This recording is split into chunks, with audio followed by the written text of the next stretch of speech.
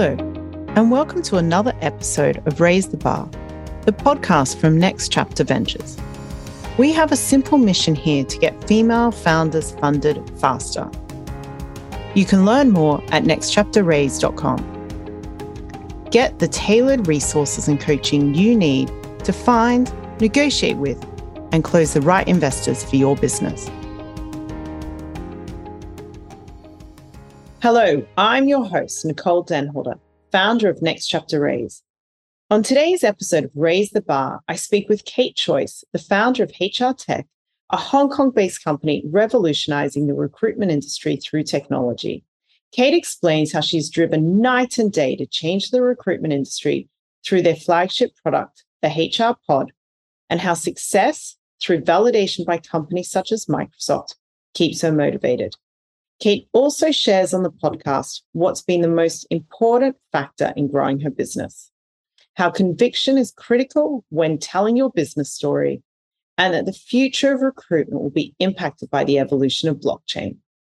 As a member of Next Chapter Raise's community, we are pleased to be sharing Kate's journey as a founder and her plans for HR Tech. Hi, Kate. Welcome to the podcast. We're so excited to have you here today. Thank you very much. I'm excited to be here too. This is one of my first podcasts, actually. Fantastic. I'm excited about that. And just really looking forward to hearing about HR Tech. I know a little bit about your business already, but it's a real honor for us to be able to share your story with our community and the people that we work with. So we're going to go through some questions today to hear about you, your story, and what you're doing with HR Tech in terms of growing it. Sure, great. Now I get to talk about my favorite subject. It's my perfect Wednesday morning or Thursday morning. And you're a proper startup because we've got to be obsessed. But let's kick off. And if you could please tell us a bit about yourself and your business. So my name is Kate Choice, and I am, I believe, what they call a serial entrepreneur, probably because I was never that great at holding down a job and working for somebody else. It happened by default. And I moved to Hong Kong in 2007. And shortly after that, started my first company, which was a recruitment company specializing in secretaries at that time. And then over the next couple of years, I went on to build a couple more successful agencies. And in about 2018, I started to become really quite frustrated with the lack of growth, which was really due to a number of inefficiencies that are in the recruitment cycle and that are really faced by everybody who does recruiting. So when I talk about recruitment, I'm using it as an umbrella term, and I'm talking about candidates, I'm talking about clients, I'm also talking about recruitment agents. That's just the term that I use. And I don't know what you think, but I don't think I've ever met anybody who said, my recruitment's so easy, so seamless, going so well. All I really hear is unhappy candidates or unhappy clients or unhappy recruitment agents. And it just isn't really doing anything for anybody. And because by nature, I'm absolutely obsessed with efficiency, generally because I'm running my own companies. So, I see the money going in and the money going out, etc. All my businesses had always been technologically advanced. So, for example, even the very, very first recruitment agency was a secretarial agency. I started it in my bedroom, but I don't speak the language of Hong Kong, embarrassingly, which is obviously Cantonese. So I wasn't able to relay to my clients whether or not these candidates were fluent in Chinese, so Cantonese and Mandarin. Yeah. So I was like, how am I going to get around this? So I started videoing the candidates with my old-fashioned handheld camera and teaching myself how to upload and compress, and it was very hard. But we always did that from the very beginning for that reason. By about 2018, the tech had really become so interesting and so sophisticated that I decided to break it off. And it became its own company, which is now known as HR Tech International. And that develops and builds products specifically to change and improve the recruitment cycle for every any business, we do start where we need to start, right? And we do the things we need to do. just do whatever works. And recruitment is an amazing business in that you really can start it. There wasn't LinkedIn when I started. It was literally like a phone book and just calling. So it's hard, but it's possible. Yeah, and you've definitely then seen some changes in the use of technology, just the way we all interact, as you say, with LinkedIn and other methods, right? The world's changed a lot in the past 10 years or so. The world has changed. Unfortunately, recruitment as an industry really has not. There's been very little change for the last 50 years. So my job, my mission is to bring recruitment up to scratch. Well, that's what HR Tech's going to do. And what's been your biggest success and challenge so far in terms of building the business? The real answer to this is that there are catastrophic failures every single day. And we are so used to them now that they don't even feel like failures. And really what we talk about is experimentation. We don't know it's going to fail, but we think it's worth the risk of trying. It doesn't fail, we go back to square one. So it's in the fabric of the company.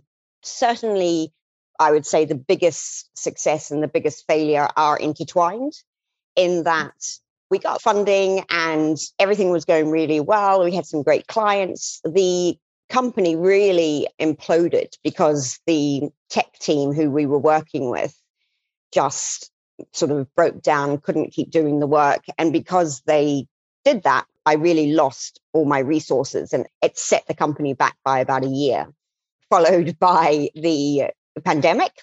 Not very helpful, but it's true what they say. There's a reason cliches come into the vernacular. It became the greatest success because from that, I built a team and it's really the ideal team. We work so well together. It's so stable. And that has resulted in a product that is better and more stable and easier and less expensive even, and even better for the clients. And of course, I'm not completely without ego. So validation from the big boys is always, for me, a very great success. And we have got that. So the biggest players in the industry see what we do, recognize it, see the value, and think it's amazing. So from a personal point of view, that is a great success for me, but a little egotistical. No, you've got to be proud of what you're doing and sing that from the rooftops, because if you don't, who will, right? Yeah, exactly. But Microsoft sang us from the rooftops. We were showcasing in a soft launch in one of these big electronic fairs in Hong Kong, and they had our sponsors speaking at the end, and HR Tech was shouted out as the most exciting newcomer and product within the whole show. So it took all my restraint not to sort of jump up and down and cheer at that one, but it's certainly nice to hear. Absolutely. I love that. Thank you for sharing that. And you also mentioned funding. How have you funded your business's growth so far? So I funded the business solely until about 2019. And at that point, we went out into the market and very, very quickly secured what we refer to as angel funding or seed funding. We're always a little bit in the middle, so we can't define ourselves sometimes by angel and seed and Series A, etc. So we would call it angel funding, and it was about $500,000 US, and we secured that within about 2 weeks.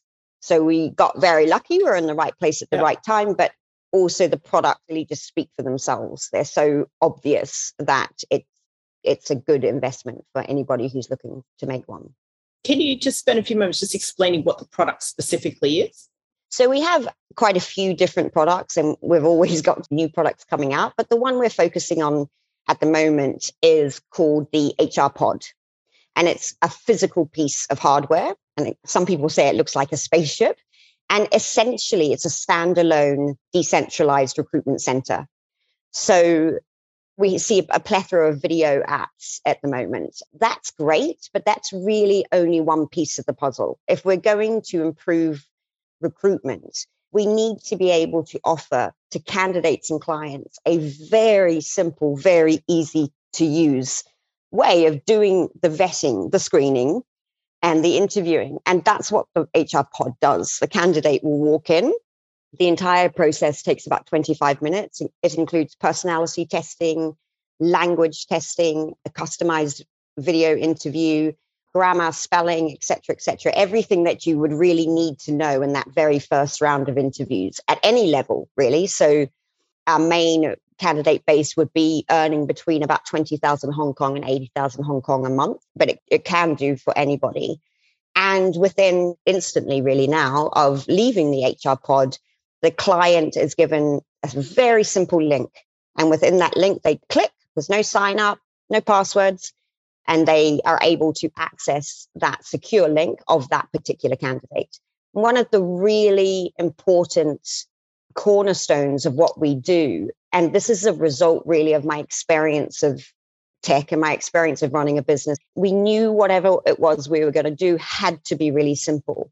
So many of the technological options at the moment are just too complicated. They're expensive. They require retraining of an entire team. They often need specific APIs, and that has a flow on to other systems, et cetera, et cetera. And we wanted something that did exactly what it said on the box and could integrate with anything and was extremely simple for the client. And that's what we've done with the HR pod. It's great to hear that you've had that funding and you've really delivered that into a product that you're really proud of and you know is product market fit in terms of what you're building. And when we go forward or looking forward, what are your next business goals and what's made you pursue even more fundraising to drive these goals? I mean, we could keep going the way that we're going. We've got 2 HR pods working in industry at the moment. We have another product which is serving 5 other clients. You know, if I was just going to keep this to myself, we could have quite a nice lifestyle and keep pottering on and, you know, retire in a couple of years. But I'm so driven night and day, and I dream about it, that I've got the answer. I know that I can help people. I know that this can be fixed. And we could grow organically, but the quickest way to get this into the hands of the people who need it, so that's both candidates and clients, is to raise funding. So we're decided to go for this fundraise, which again, we're referring to as Series A, because we want to be able to get it out as quickly as possible to the people who need it. And the fastest way to do that is through funding. Okay. And I mean, where would you like to see HR Tech in 3 to 5 years based on getting your next round of fundraising in? Yep. Well, within the first year after the funding, we will have rolled out 50 HR pods. Within the first 7 years, we will have rolled out 5,000. We will start with Hong Kong, and then the likely next step for us will be Singapore, and then it would probably be London. And what I would love to see in the next 3 to 5 years is everything else that we have in the background coming to fruition. So really, the ultimate aim for me and what I can see is this is just the first very simple step to improving recruitment. But we can do a lot more than this. There's a definite opportunity for moving recruitment to the blockchain, moving CVs onto the blockchain as NFTs. And this would facilitate and improve recruitment beyond recognition. And importantly, it will give power back to candidates. So often candidate CVs are sent without permission. They don't know where it's going. That's a disclosure of a lot of confidential information. There's also the opportunity to monetize CVs. And for me, that's a very, very obvious next step. It's not quite ready yet, but in 3 to 5 years' time, it will be. And that's where I see the future of HR Tech International. Thank you. And I love your perspective around not just thinking about your own company, but you're also thinking about how are you improving the system for those that are job hunting. And as you say, there's a lack of transparency for many people, and it's been there for a long time. So how can you use technology to change that? It's nice to hear that that's at the forefront of your mind. Well, that's the drive, really. It's not the money, trust me. It's the drive is, I have the answer. I know I can improve this for you. That's my duty. If I know how to do it, my duty in life is to do that for you. Now, you know, at Next Chapter Raise, we're really focused on giving a voice to female founders and being a platform where women can learn about different types of funding and where to look for that funding and hopefully get connected to that funding. And I mean, what advice would you give to a female founder in the planning stages of their fundraising journey? Yes, well, I mean, this is probably my second favorite subject, which is the favorite subject number 1 being technology and recruitment. Favorite subject number 2, the plight of women founders. We all know the stats. We all know it needs to be improved. I don't think the methods or the mechanics of raising funding for a female are any different from those of a male. There is a lot of negativity out there in terms of how women are perceived when they pitch. My advice is to ignore it, because there's no point focusing on all of that. Just go forth and do your thing. And it's about numbers. And obviously I come from a sales background. So the actual mechanics of how do you raise funding for me and personally is all about numbers and picking up the phone, speaking to every single person, going to every networking event, going on LinkedIn, reaching out to as many people as you possibly can, and then making as many connections. And then somewhere like Hong Kong, even during a pandemic, it has still been possible to do that. And, then what happens is you get narrower and narrower and narrower and narrower. And just because you get rejected by somebody doesn't mean anything. It just means it's not right for that person. But often they'll recommend you to somebody else. And before you know it, you're having a conversation about a couple of $1 million. So you just got to keep going. You've got to move really quickly. You've got to be very careful with your time and make as many connections as you possibly can. And don't take rejection personally.